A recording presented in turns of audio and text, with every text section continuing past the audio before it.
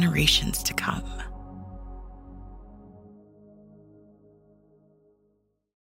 Good afternoon. It's February 15th at 1:07 p.m. here on the East Coast. And this is the Thoroughbred Daily News Writers Room podcast. I'm Bill Finley, the host today, and I'm also a correspondent with Thoroughbred Daily News. And I co-host the SiriusXM Down the Stretch show each week with Dave Johnson, Saturday mornings. I am Randy Moss. I am no longer a writer as such, but I work for NBC Sports. Zoe Cadman here with XBTV and First Racing. I seem to be missing Doodle. He's disappeared for now. I know you guys have your dogs strategically placed and we'll see them throughout the show, but I think Doodle he's bowing out this one. All right, and Randy, before we go ahead, I got to ask you, your right eye, like, did you get in ring with Floyd Mayweather or something? What's the deal here, pal? You should see the other guy, Bill. Okay. No, actually, I had a little dermatological, is that how you say it? The dermatology work done, so.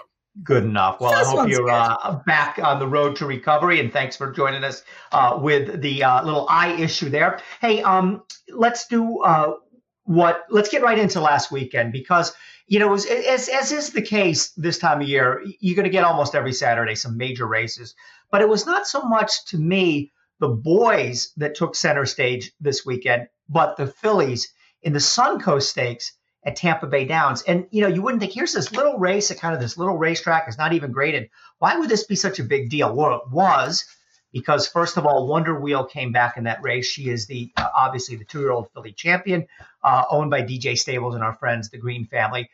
Julia Shining, the full sister to Malathat, who had won the Demoiselle, was in there. So, you know, Cassie Pletcher, who's going to win? Which one of these Titans? Wait a minute. It's won by Gerald Bennett, 78-year-old claiming trainer, a guy who's been at it for years and years, has won over 4,000 races. And I bet you there's some listeners to this podcast that don't even know who he is, but you like to see the little guy win. He won it with Dreaming of Snow, but it was an interesting race. And, you know, you can look at it a lot of different ways. Did Wonder Wheel need the race? Mark Casse said the horse was a little bit tired. Will she move forward off that? All that is true. But Randy, to me, that's a disappointment. You're the 2-year-old filly champion, and you can't run by a horse that is kind of a glorified allowance horse from Tampa Bay Downs. Well, maybe Dreaming of Snow is a little bit better than she was given credit for. I don't know. Anybody who followed DRC in Hazel Park back in the day definitely knows who Gerald Bennett is, and anybody who handicaps Tampa Bay Downs on a regular basis knows who Gerald Bennett is, and it's nice to see a small-time guy get a chance to win a race like this. Look, I thought Wonder Wheel showed up.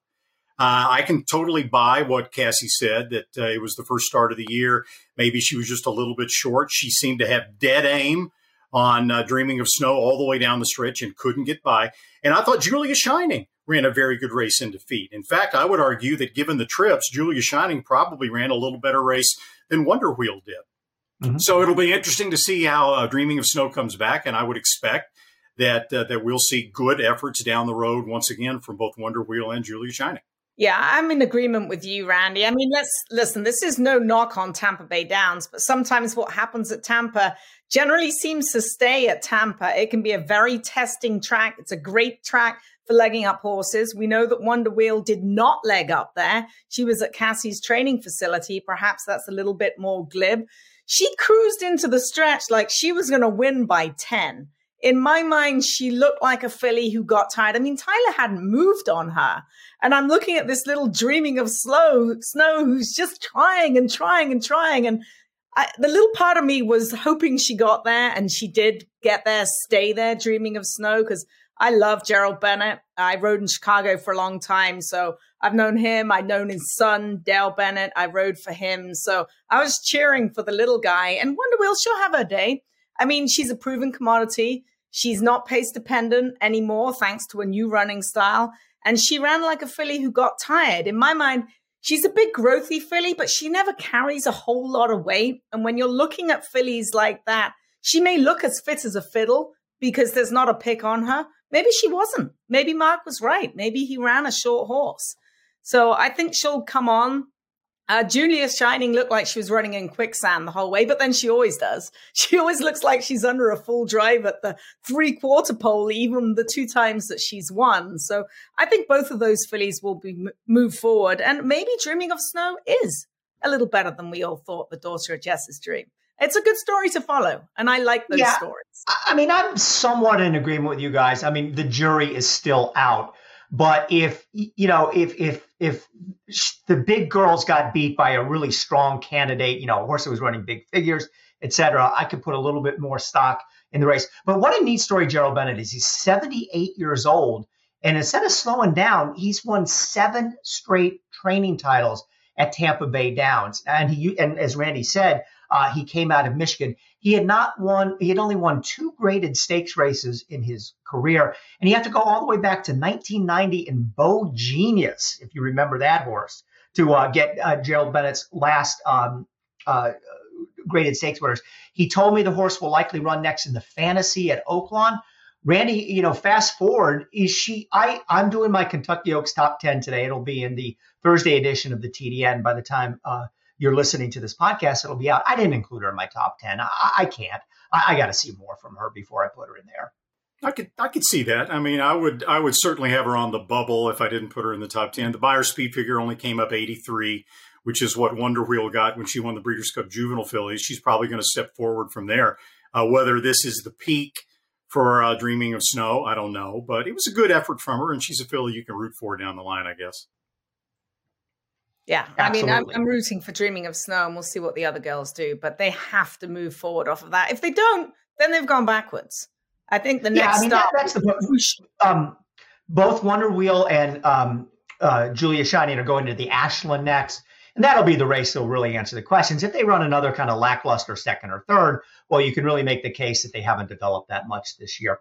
Okay, so let's stay at Tampa Bay Downs and Todd Pletcher, who really likes to run at Tampa Bay Downs. And, you see that he brought Julia Shining in there in the Suncoast. He won with Nest last year. He's won the Sam F. Davis Stakes 7 times in his career. He won it this year with Litigate, won by a length and a quarter, coming off a second place in an allowance race at Gulfstream Park. Is this horse a major Kentucky Derby contender? Not at this point. You'd have to see more. But I think one thing is interesting. At one point in time, it looked like Pletcher didn't have a lot of depth. It was kind of Forte and nothing else. And then Tapit Trisse, is it, Randy? You remember we had that whole discussion last week? Tapit Trisse wins that allowance race at Gulfstream. Well, Randy thinks it's Trisse. Technically, it should be Tapit Trisse, but the owner gets the final say. And as of right now, unless she changes her mind, and she's thinking about it, it's Tapit Trice. Okay, so be it Tapit Trice or Tapit Trisse, all of a sudden Pletcher, was added to his list of, really legit Kentucky Derby contenders. There probably would be more to come. He's got a horse in the Risen Star Stakes, New York Bet of all things, on Saturday at the Fairgrounds, which we're going to talk a lot about later on. Randy, what do you make of Litigate? Is he a serious Kentucky Derby candidate at this point? No. He ran the last quarter in the race in 27 seconds flat. Got a Beyer speed figure of 77. To me, Litigate's win in the Sam Davis is yet another example why Todd Pletcher is the greatest trainer in modern racing history at getting horses into the Kentucky Derby and managing the point system, and before that, the earning system, to get sometimes mediocre horses into the Derby to give their owners that experience. And Litigate gets 20 points for winning the Sam F. Davis. Pletcher had 8 horses nominated for the race, chose to run only Litigate. The horse was training well, but Todd didn't tell me this, but I think another reason is that he looked at the race, saw it was a weak race, and thought that this would be a perfect opportunity to get a horse like Litigate Kentucky Derby points. The best 3-year-old that Todd Pletcher ran at Tampa Bay Downs last weekend was not Litigate. It was Kingsbarns, who the next day on Sunday in a first-level allowance race won by 7 3/4 lengths. He's a son of Uncle Mo, an $800,000 2-year-old. He's 2 for 2. He got an 85 Beyer. He is a better horse than Litigate, but Litigate gets the points because Pletcher managed it in exactly the right way. He also gets a crucial graded stakes earning as an early 3-year-old. So whatever happens, I mean, I think Pletcher can see past the Derby being the be-all and end-all. He's got 3-year-olds. He's got dozens of top-class 3-year-olds. They need graded stakes wins. and that has to go on their resume. He's a guy who's had a habit of building stallions over the years, regardless of whether they win the Derby. Most of them are in it. I'm going to rattle off some past winners of the Sam F. Davis so we can just kind of gauge on where we're going. So we have Litigate, Classic Causeway, Candyman Rocket, Sol Volante, Well-Defined, Flame Away, McCracken, Destin, Ocean Knight, Vince Aramus, Falling Sky, Battle Hardened, I can't even remember him, sorry Eddie Keneally, Breathland, Rule, General Quarters, Fierce Wind, Any Given Saturday, Bluegrass Cat, Anadromia's Hero, Coffee Mate, White Buck, Bunk and Ted, Burning Roma, and Go Lib Go, going back to 2000. Now, none of those jump off the page as really, really top-class horses. Right. And I think that's Litigate, where we're at. So we'll see more from Litigate down the road. I'm not sure where he's going to run him next. Okay, so at Aqueduct, we had the Withers Stakes, which was rescheduled after they had to cancel the prior week because of the cold. And Randy, there were two stories here to me. First of all, Hit Show winning for Brad Cox, speaking of guys loaded for the Kentucky Derby. But I don't believe you do the buyer figures for Aqueduct, but I'm sure you're paying attention. What the heck is going on there? They ran this race mile and eighth in 154.7. The final 3/8 went in 41.28 seconds. And the day before, granted, it was an 8,000 claimer.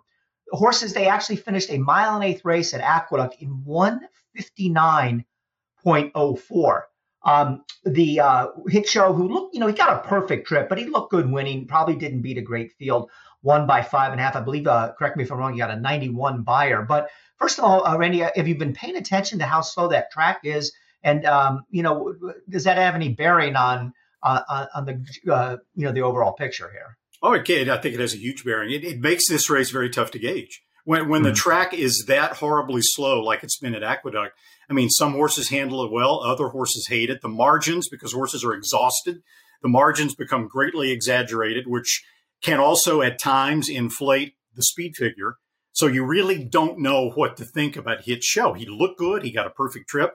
But the margins, he wins by 5.5. Arctic Arrogance was 6 1/4 lengths ahead of third place General Banker, who was 14 3/4 lengths ahead of the fourth place horse. The fifth place horse was 23 lengths ahead of the sixth. It's ridiculous. So you really don't know that much more about Hit Show than you did going in. He's an improving horse going in the right direction, trained by Brad Cox. He's got some talent. How much talent? We still don't know. The jury's still out. Yeah, visually, he looked good. Time-wise, not so good. Final 3/8, 41 and change. To use a quote from John G. Dooley from the fairgrounds, the rest of them were staggering home like Bourbon Street regulars. And that's exactly what it looked like. They were crawling. Half of them looked drunk coming down the lane. And I think that just shows what a tiring track it is right now. It's a safe track, which is fine by me. But I think either they like it or they don't. And we'll see what happens. The TDN Writers Room is brought to you by Keeneland. Keeneland will re-offer 6 2-year-olds previously purchased as yearlings at last year's September sale, which are actively in training in Ocala. Offers will be accepted Monday, February the 27th to Wednesday, March the 1st. Visit keeneland.com/reoffer for full instructions and details. We'll be right back after these messages from Keeneland. If this place could talk, it would roar. It would say, this is racing. This beating heart in the heart of horse country. Steady and strong beneath the roar. Reminding us why. For the love of the horse. For generations to come. The Best 2-Year-Old by legendary sire Quality Road. At about $1.5 million.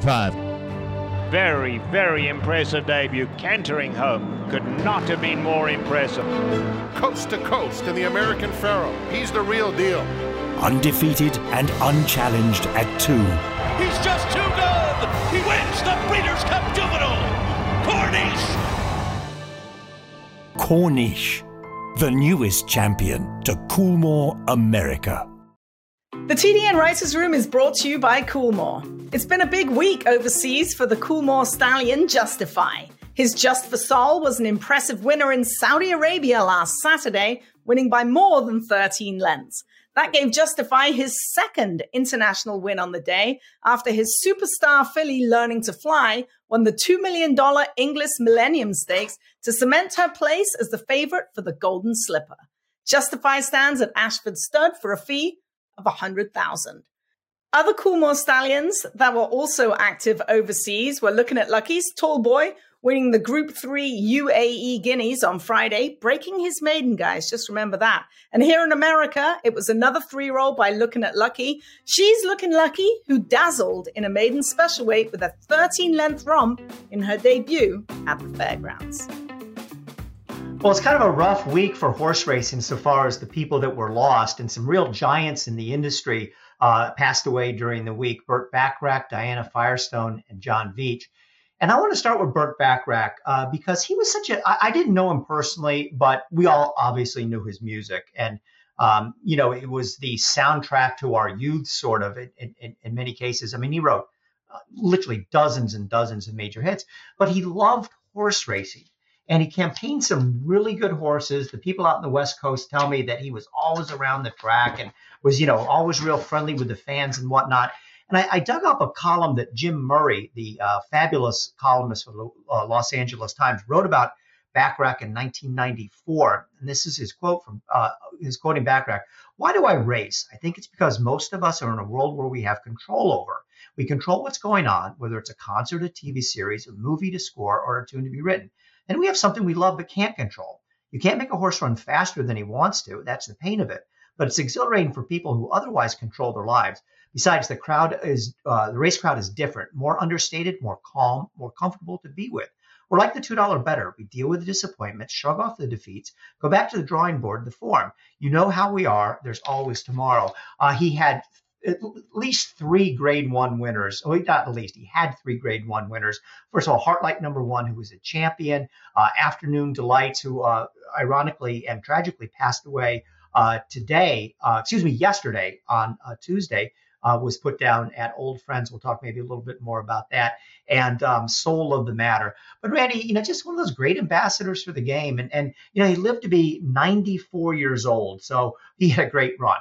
Yeah, I used to spend, when I was in the newspaper business, I spent, for 15 years, I spent my summers at Louisiana Downs Racetrack. And I had to look up the date, September 30th, 1994. It was a Friday night. I was out with a group of friends at a live music venue in Shreveport, Louisiana, standing by the bar. The band was playing. I looked over. There's freaking Burt Bacharach standing there with his wife. And I'm like, what do I do? I want to talk to the guy, but he doesn't know who the hell I am. He still wouldn't know who the hell I was a year ago. So I walked over there, introduced myself.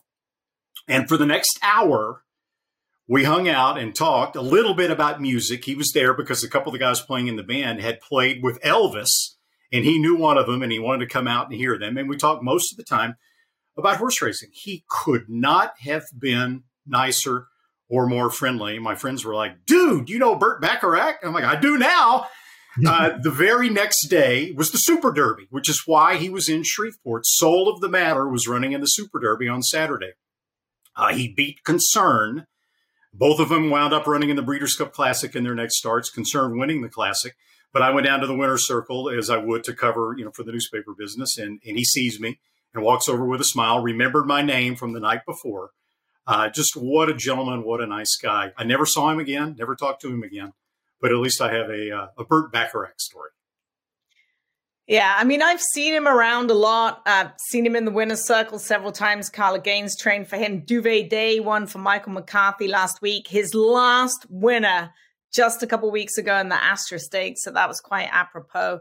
And he just always seemed just a really cool guy. Obviously, he's survived by Jane, a.k.a. Raindrops, which is her nickname. And he just loved horse racing. I can remember my mum saying, I'm like, "Oh, yeah, Jane and Burt Bacharach were there." And I never really heard a whole lot about Burt Bacharach. A little bit before my time, guys. Just, throwing that out there. But my mother... calling me and Randy old? No, not at all. But my mother, oh, my God. Burt Bacharach? She was beside herself. And she was like, do you know Burt Bacharach? Can you get a picture? And I'm like, oh my, that is just the type of That's just how Bert was. He's just a really cool guy. My mother was in awe. I was in awe. And I mean, he played pretty much right up until a couple of months before he passed. He was still composing songs. And I think if there ever was a list of all the songs that he's written and composed, the younger generation today would be absolutely shocked at some of the artists that are now in the modern limelight that he's written songs for. Because a lot of the time you don't know who's writing the songs, you just know who's singing them, right? And he's just a master who loved horse racing. I know Carla Gaines was very close with them. She went over and spent the day with Jane and the family just last week. I took care of her dogs for her because she saw me in the morning and she's like, Bert passed last night. Everyone was around. I've got to go over there. I've got this new puppy. Can you take care of him? And I'm like, yeah, I'm really sorry. And everyone was with him. So he lived to a ripe old age, along with Afternoon Delights, and they passed within days of each other. I'm not sure Bert would have wanted it any other way, to be honest. Yeah, and Afternoon Delights was put down at Old Friends on Tuesday at the age, they said 31, but by the way we measure horses, because it's after January 1, his actual birthday hadn't come up yet this year, but he would be officially 32. And he was the oldest resident of Old Friends. So Burt Bacharach, and perhaps his best ever horse, the Heartlight #1 again, was his lawn champion, and she was terrific. But he had these three really, really good horses. And as Zoe mentioned, I mean, what a way to go out. His last ever starter won the Asper Stakes at Santa Anita. Then so far as the passings of Mrs. Firestone and John Veach, as someone who's, Randy, you talk about all your time in Louisiana Downs. Well, when I was writing for the newspapers, my time was all spent around the New York racetracks in an era where we still had what we call the society stables. Really the only one we might have left is sort of the Phipps stable now, but where there are these aristocratic families that own these great stables and they had their private trainers. We don't see that anymore at all. John Veach made his mark for Calumet Farm back when they had the famed, not this Calumet Farm, back when they had the famed red and blue silks.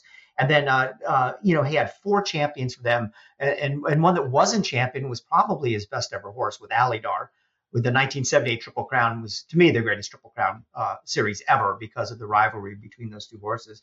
And then Diana Firestone, along with her husband, Bert, trained numerous champions, including Genuine Risk, who won the 1980 Kentucky Derby. So 2 titans of the sport also passed away.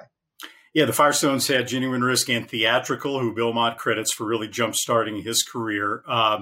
Were it not for the insistence of Bert Firestone, who passed away in 2021, and Diana Firestone, we would never have had the historic win by Genuine Risk in the Kentucky Derby in 1980, because they were the ones who pressed trainer Leroy Jolly to run Genuine Risk against the boys out of a sense of adventure and wanting a challenge. And as far as John Veach goes, Daily Racing Form had a great statistic. Out of all the career wins that John Veach had, I think there were 400, 18.5% of all of his wins were in Grade 1 stakes races. That is the definition of a big race trainer.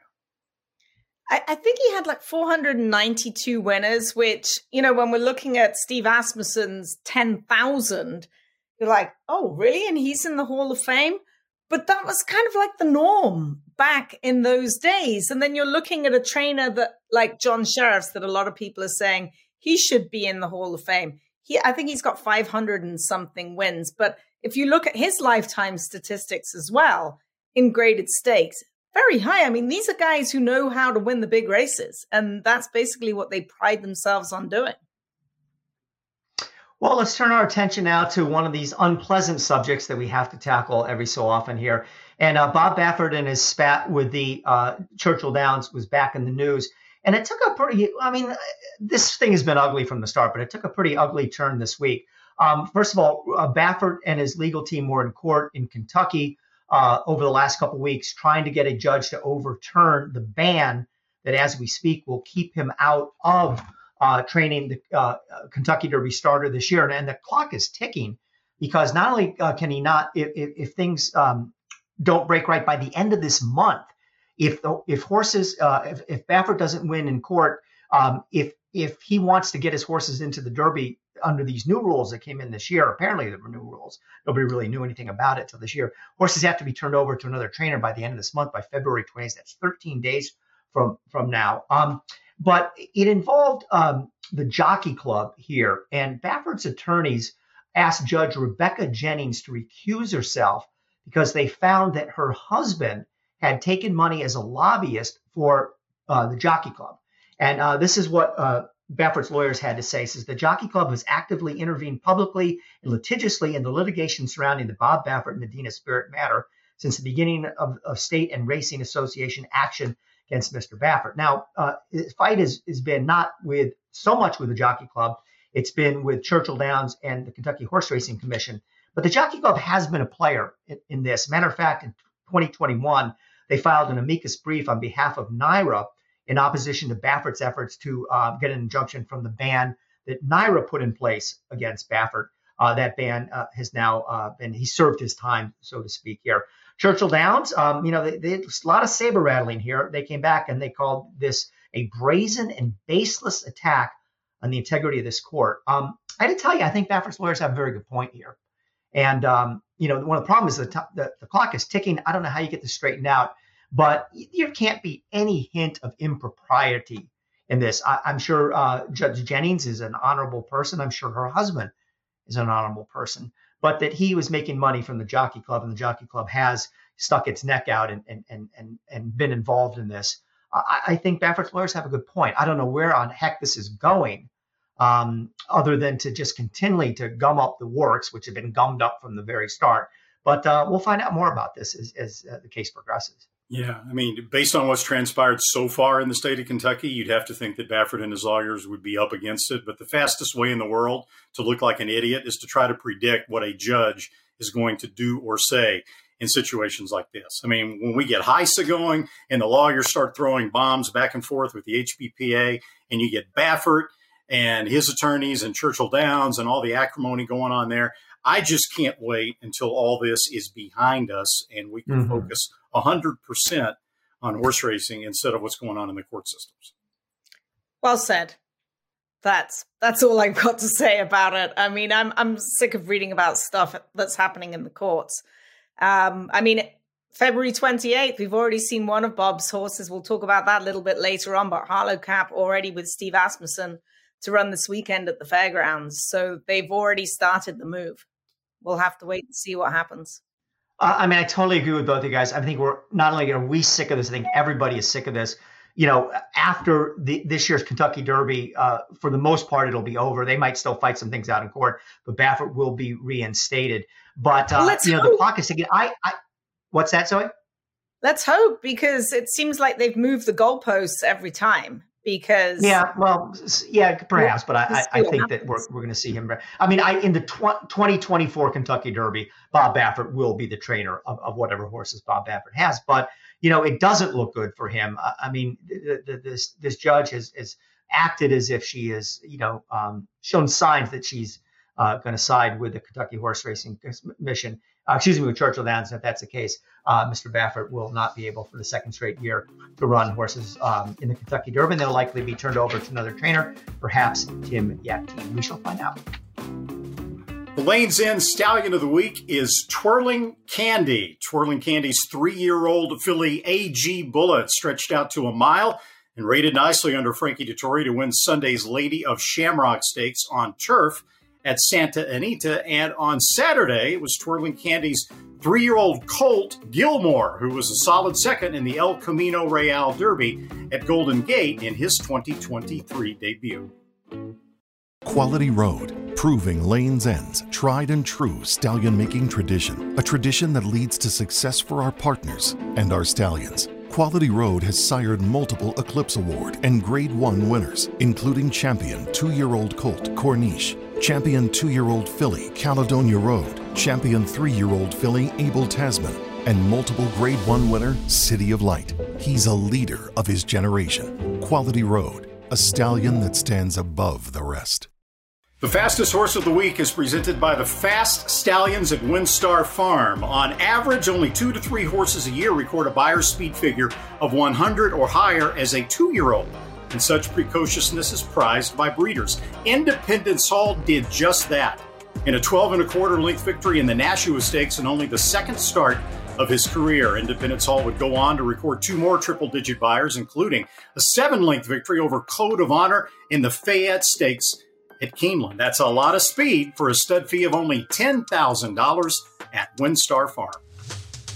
And now for the fastest horse of the week. Technically, it would be Sibelius, a 5-year-old gelding who last Saturday just missed the 6-furlong track record at Tampa Bay Downs in his hard-fought win in the Pelican Stakes. Sibelius earned a 100 buyer speed figure, the highest of the week. But perhaps the most talked about buyer of the week was the 95 figure turned in by Skinner, a promising Curlin colt who last Sunday beat a strong maiden field at Santa Anita by a widening 3 1/4 lengths at 1 mile.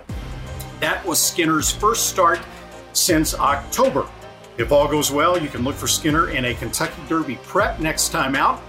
He is owned by the prominent CRK stable of Lee and Susan Searing, whose Santa Anita Derby winner Honor AP finished 4th in the 2020 Kentucky Derby.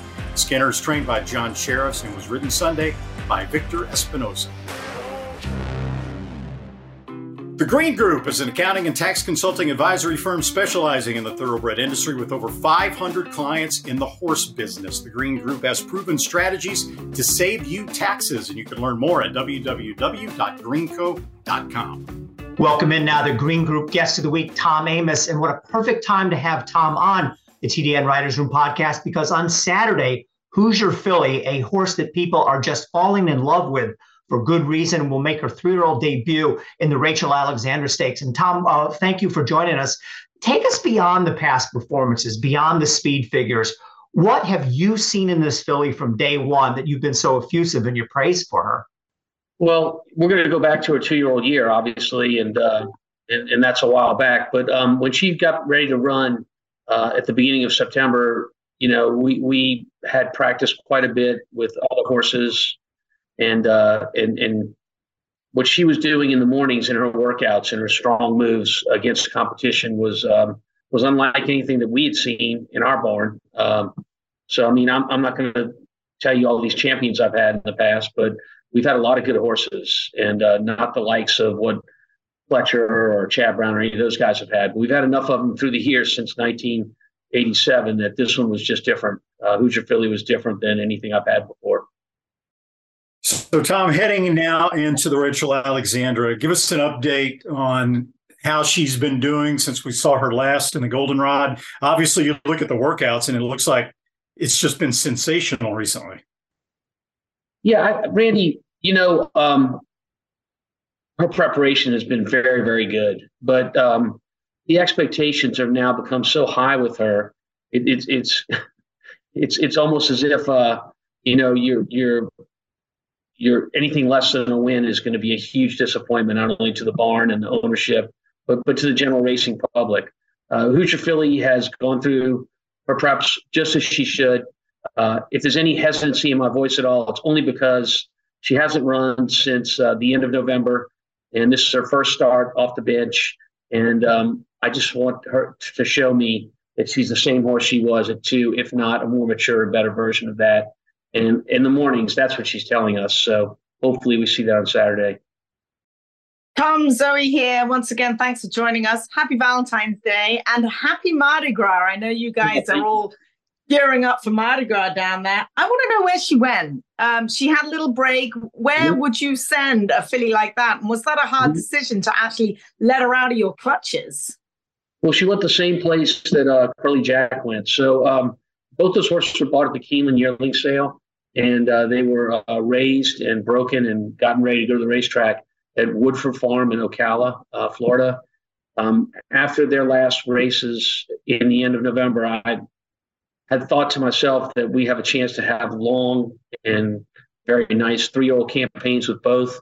And we thought it was an opportunity before that happened to give them about 30 days at the farm, let them go out in the fields on a daily basis, be a horse, before bringing them back in and start intensifying their training to get ready to run. But it had nothing to do with anything other than just wanting to give them a break because we thought we had big campaigns ahead of us. How important is that, Tom, to give them a break? Well, to me, it is. I mean, every trainer has their own style. So I can't speak for anyone else other than our programs. And, you know, racehorses are elite athletes, and their training is also elite and fairly intense.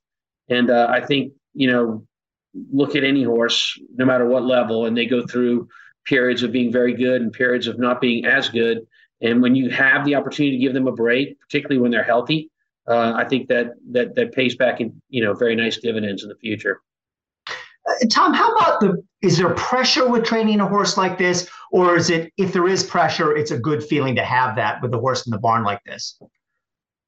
There's a real kind of yin and a yang to that, Bill. It's a great question. On the one hand, I've always tried to be very transparent about my horse with the betting public and the general public, as long as the owner is not someone that, wants the information kept to themselves. And this group has been very generous and said that I can speak as I want. So even before this filly ever ran, I praised her and said she's the best we've ever had.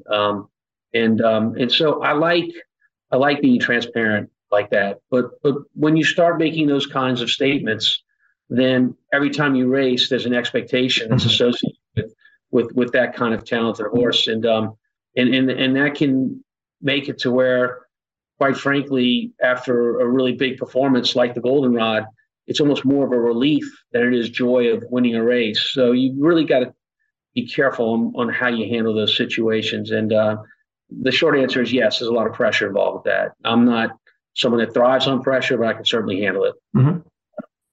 Well, talking about your comments and talking about the way the public has perceived your comments, I'd kind of like to get your opinion about the Kentucky Derby future wager that we just saw.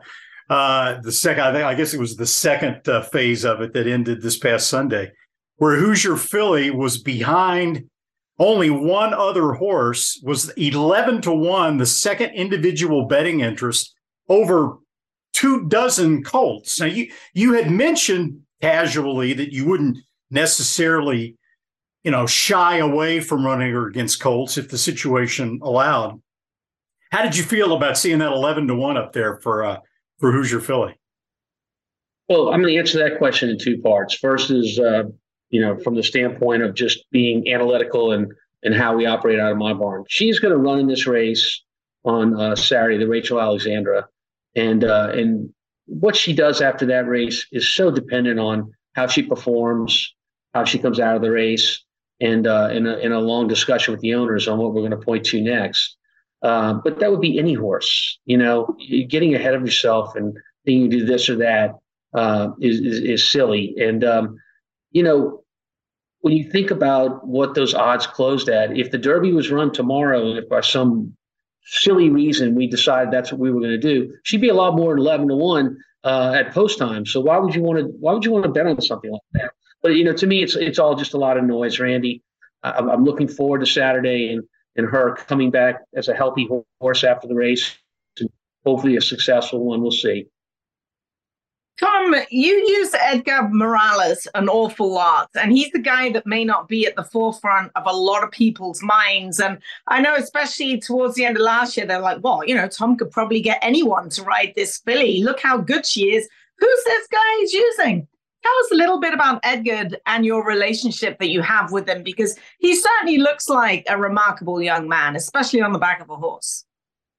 Yeah, so look, I'm the kind of guy that is not married to any one rider, and I certainly have made changes in the past with horses that I have. And a couple of years ago in Indiana, I was looking for a new rider to kind of carry the barn through our races there, and I gave Edgar an opportunity. I really liked what I saw.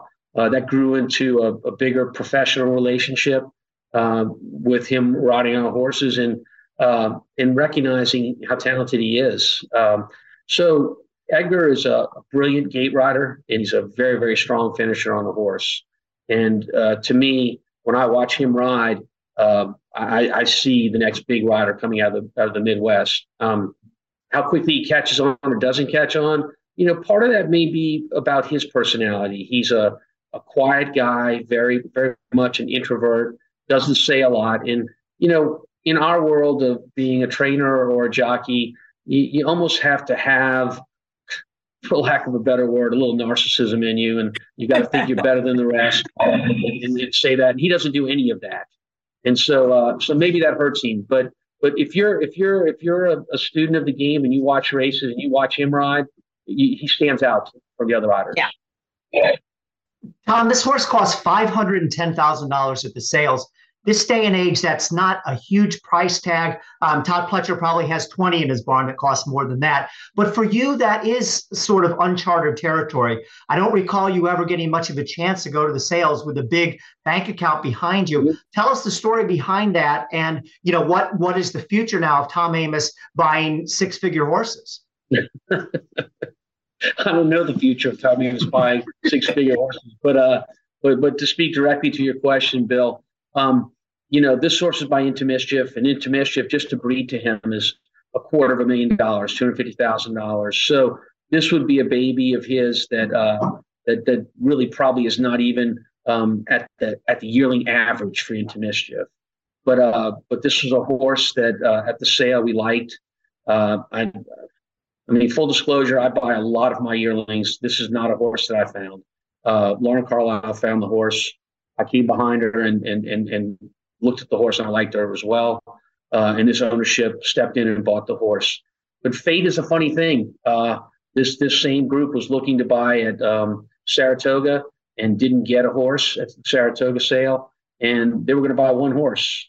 If they'd gotten something then, Hoosier Philly would be in somebody else's barn, because I don't have another client with that kind of money. So, I've always said luck is a great thing to have in anything, especially horse racing. And so, we were able to get her, and I'm able to see her race out of our barn. I'm very appreciative of that. So, Tom, a half hour after the Rachel Alexandra is the Risen Star, and you've got Curly Jack going in that. You and I go back a long, long way, and I know from experience that you're a really good handicapper, and you also give very honest assessments when you can about your own horses. So how good is Curly Jack?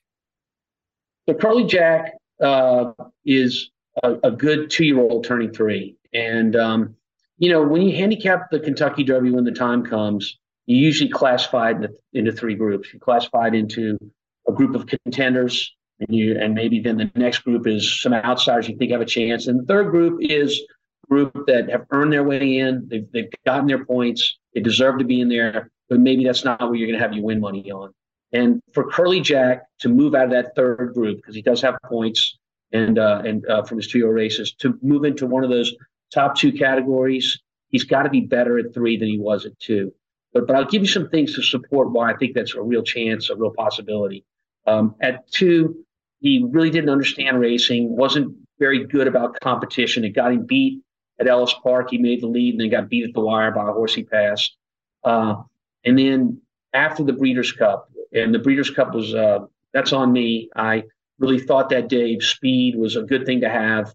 And I kind of took him out of his game. And that's if there's a 10 commandments of horse racing for a trainer, commandment number 1 is don't change your horse's style.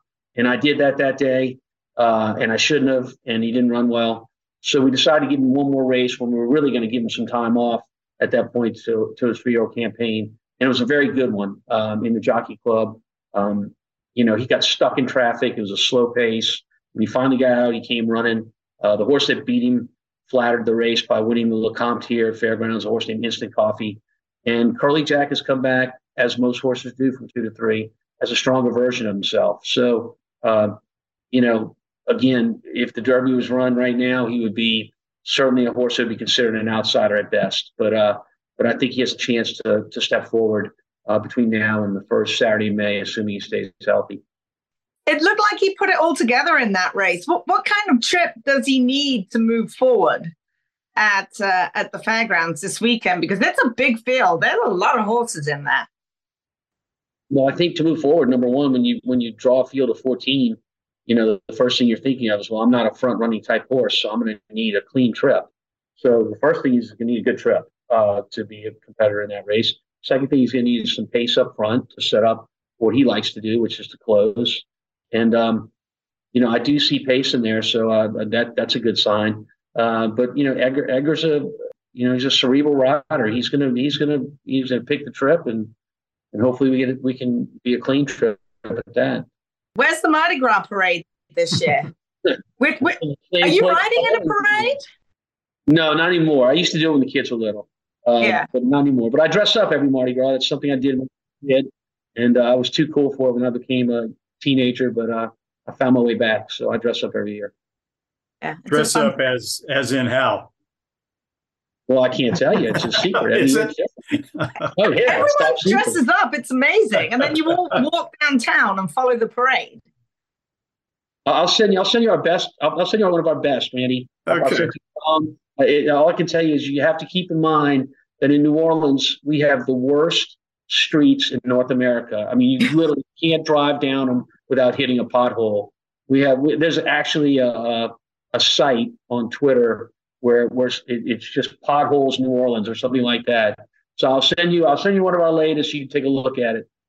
Okay. But it's not what we're doing this year. We're doing something different. All right. Well, Tom, best of luck this weekend, not only with Hoosier Philly, but with Curly Jack. Going to be a big weekend for your stable at the fairgrounds. And if you win on Saturday, we're going to bug the living hell out of you about whether or not she's going to run in the Kentucky Derby. So be prepared for that. But Tom, thanks so much for your time. And again, best of luck this weekend. Thank you guys for having me. It was a pleasure. And I apologize for not being sophisticated enough to get on the proper Twitter channel or Zoom channel to get to you guys on time. Okay. Thanks, Tom. As this week's guest of the week, Tom Amoss will receive a free 1-hour tax consultation from the Green Group, an accounting and tax consulting advisory firm specializing in the thoroughbred industry.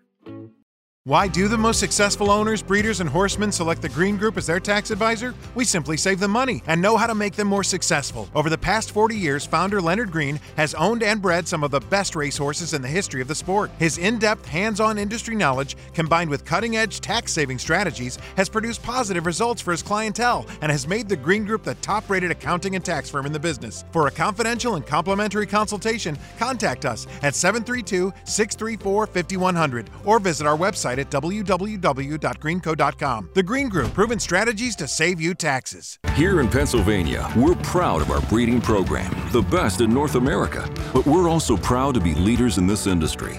The PA Horse Breeders Association is funding cutting-edge research at Penn Vet to detect gene doping in thoroughbreds. And we endorsed the SAFE Act to help protect the most vulnerable horses. Plus, we're pleased to support the aftercare programs set up by our horsemen's groups. Just a few of the reasons why you should join us in Pennsylvania, the premier place to breed and race.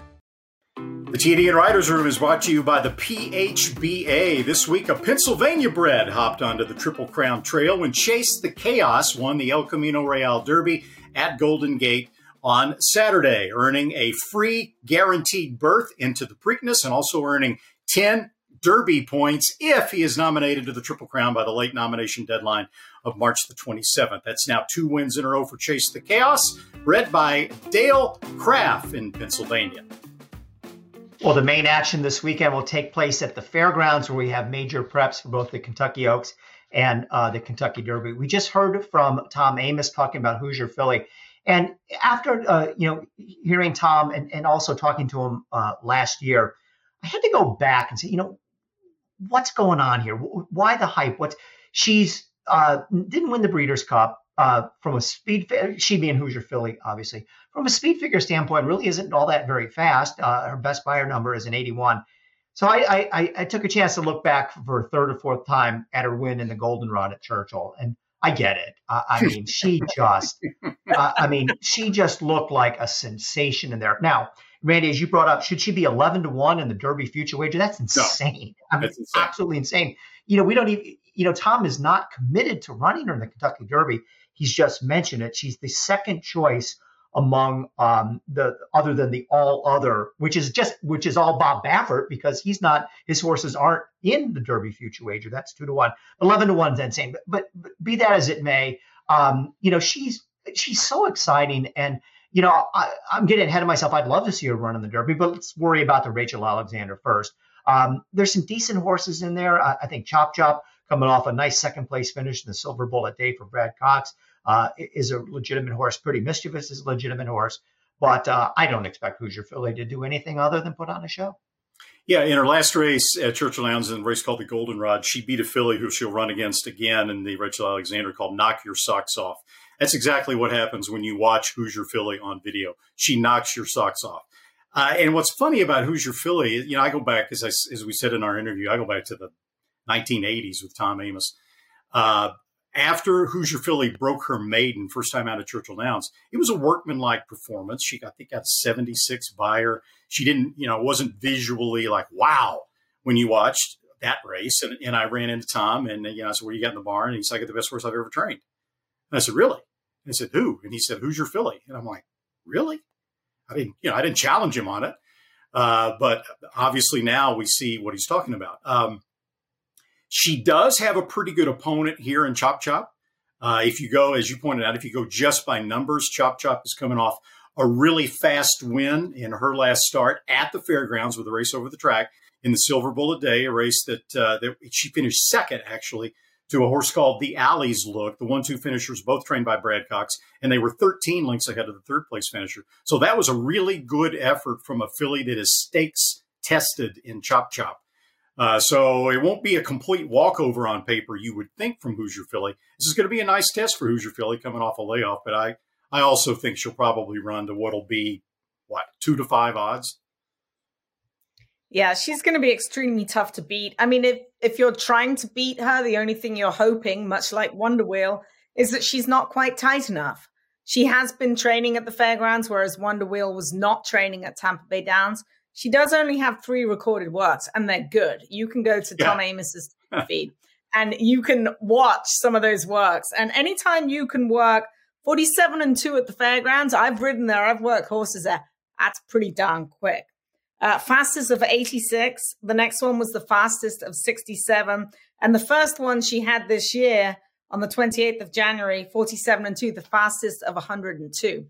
And the thing about the East Coast trainers that we don't seem to have on the West Coast is while you're only seeing a half-mile time, these horses will gallop out 5/8, 3/4, and 7/8. Tom Amos's barn is by the 5/8 pole. And when he works horses, they'll go past the wire, past the mile pole, past the 7/8 pole, past the 3, and they'll pull up down by the half-mile pole. So I can guarantee that even though she's got 3 works just under her belt, she's likely fit enough. And she was good enough to win first time out.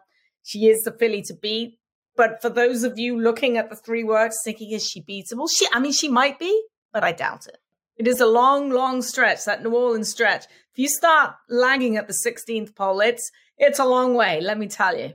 It is like the longest stretch in the world.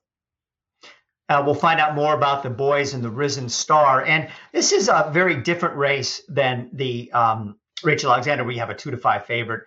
You have a big, bulky field, no major horses in here, in a very evenly matched race. Somebody will emerge from this, no doubt, and kind of jump up and maybe for the time being be the leader among the fairgrounds-based contingent. I think Tom Amoss has a very good chance in here with Curly Jack as well. He talked about that horse in the podcast earlier. My pick is going to be Tappett's Conquest for Brad Cox.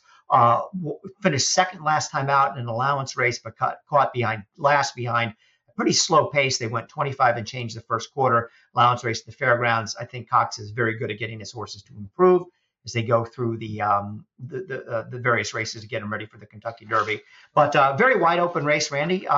Interesting, very good betting race, and we'll see what happens on Saturday in the Risen Star. What are your thoughts? Yeah, totally wide open. I mean, you got the winner of the Smarty Jones, the 1-2 finishers actually in Victory Formation and Angel of Empire. You got the runner-up in the LeCompte in 2 Fills, who was second behind Instant Coffee and ran a really good race. You've got Curly Jack. You've got the 1-2 finishers in that allowance race you're talking about, Determinedly and Tappett's Conquest, who certainly looked the best of those 2 in that race. And a horse that Zoe mentioned a little bit earlier that was previously trained by Bob Baffert. This is a horse that's kind of off the radar screen here, but I'm telling you, Harlow Cap has a heck of a chance in this spot because he comes off of a maiden win January the 22nd at Santa Anita. Every horse so far, I think there have been 3 of them that have come out of that maiden race, have improved their Beyer speed figures next out by at least 10 points. They have been running lights out, including a horse in Tex the Legend and Yellow Brick, 2 of them, who just ran behind Skinner in that really fast maiden race at Santa Anita last weekend. And Harlow Cap blew him away in there. So he is not without a chance in there either. It should be a very entertaining race. Yeah, don't discount the California speed. It's not often you'll see Bob ship one to the fairgrounds, but Bob's not really shipping. He put the horse on the train, so to speak, and Steve Asmussen takes over Harlow Cap. So looks like we've seen the first of Bob runners go to other trainers. This horse does keep his regular rider, Johnny V. It's going to be a go for Harlow Cap. He's going to be extremely tough in here. I do like Victory Formation for trainer Brad Cox. You get Pratt sticking with that one. And then there's a horse light on numbers that I'm definitely going to take another look at, drawn down towards the inside. That Single Ruler for Keith DeSormo, who's having a terrific meet down at the fairgrounds. And this is just atypical for Keith, right? Bought this one for $65,000, takes a few starts to break the maiden, breaks the maiden in impressive fashion, and then moves forward. He's run 6 times already. Visually, that was a very, very impressive maiden win by him last time out. If he can move forward, distance is not going to be a problem for him by Empire Maker out of a Stormcat mare. Visually, he's your atypical long, lean, big, growthy looking colt that Keith likes to buy. So he's a live long shot for me in there. And guys, another interesting aspect of the Risen Stars, the way the race ought to be run. We've talked about Harlow Cap and his California speed. Well, Victory Formation in his last start in the Smarty Jones had an outside draw in an 8-horse field and was ridden very aggressively from the gate to get the lead by Flavien Prat. Prat's back on him again in the Risen Star. He has an even farther outside draw in this race. So I think we can expect a very fast pace. And back to Harlow Cap, keep in mind, Baffert is currently banned at the fairgrounds because it is a Churchill Downs owned track. So if the owners wanted to run Harlow Cap in this race, maybe they wanted to go the Louisiana route to the Derby, they had no choice but to make a trainer change. And Harlow Cap shows up for Steve Asmussen. Perhaps it'll be his 10,000th career winner. We'll never know. We'll have to see. That'll be another big story to watch this weekend. The TDN Writers Room is brought to you by XBTV. The XBTV work of the week is a dual work. We got 2 champs working here, Country Grammar on the outside and then Tabor down on the inside. This is the 3rd time this pair has worked together. And Tabor just getting the better of Country Grammar. We know that Country Grammar's a grinder. Tabor's not usually a very good workhorse, but this is the best I've seen him in quite some time. They pair up in 125 and 2 prior to their trip to the Saudi Cup, the $20 million race. It's like they left this morning from Santa Anita, and they are en route right now. This is just 2 of many top-class horses you'll see on xbtv.com.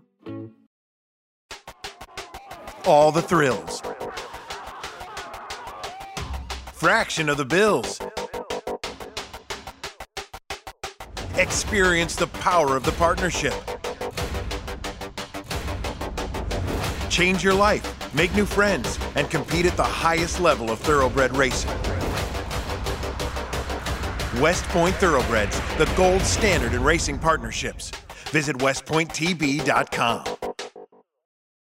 The TDN Writers Room is brought to you by West Point Thoroughbreds. Joining West Point Thoroughbreds can literally launch you right into the winner's circle for a fraction of the cost. Learn more at westpointtb.com.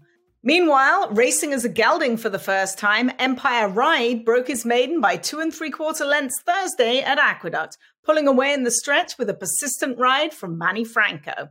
Are you a fan of Flightline? I am, so I want some of this swag, guys. West Point Thoroughbreds is introducing the Flightline collection. Dress like a champion and visit westpointtb.com to check out the merch. Guys, Terry, I need some of that merchandise. I'll be your model. I know that Randy will wear some too, and Bill. Well, this week's Remy Belloc cartoon is in. It'll be in Friday's edition of the TDN. Now, you think that we've only been betting on horses, maybe since the 1700s or so? Not true. Remy Belloc has unearthed information that the cavemen were betting on horses, were the world's oldest bookie. You'll love his cartoon this week in the TDN. Well, that's a wrap on another show. I want to thank my co-hosts Zoe Cadman and Randy Moss, our Green Group guests of the week, Tom Amos, our producer, Patty Wolf, our associate producer, Katie Petruniak, and our editors, Anthony LaRocca, Aaliyah LaRocca, and Nathan Wilkinson.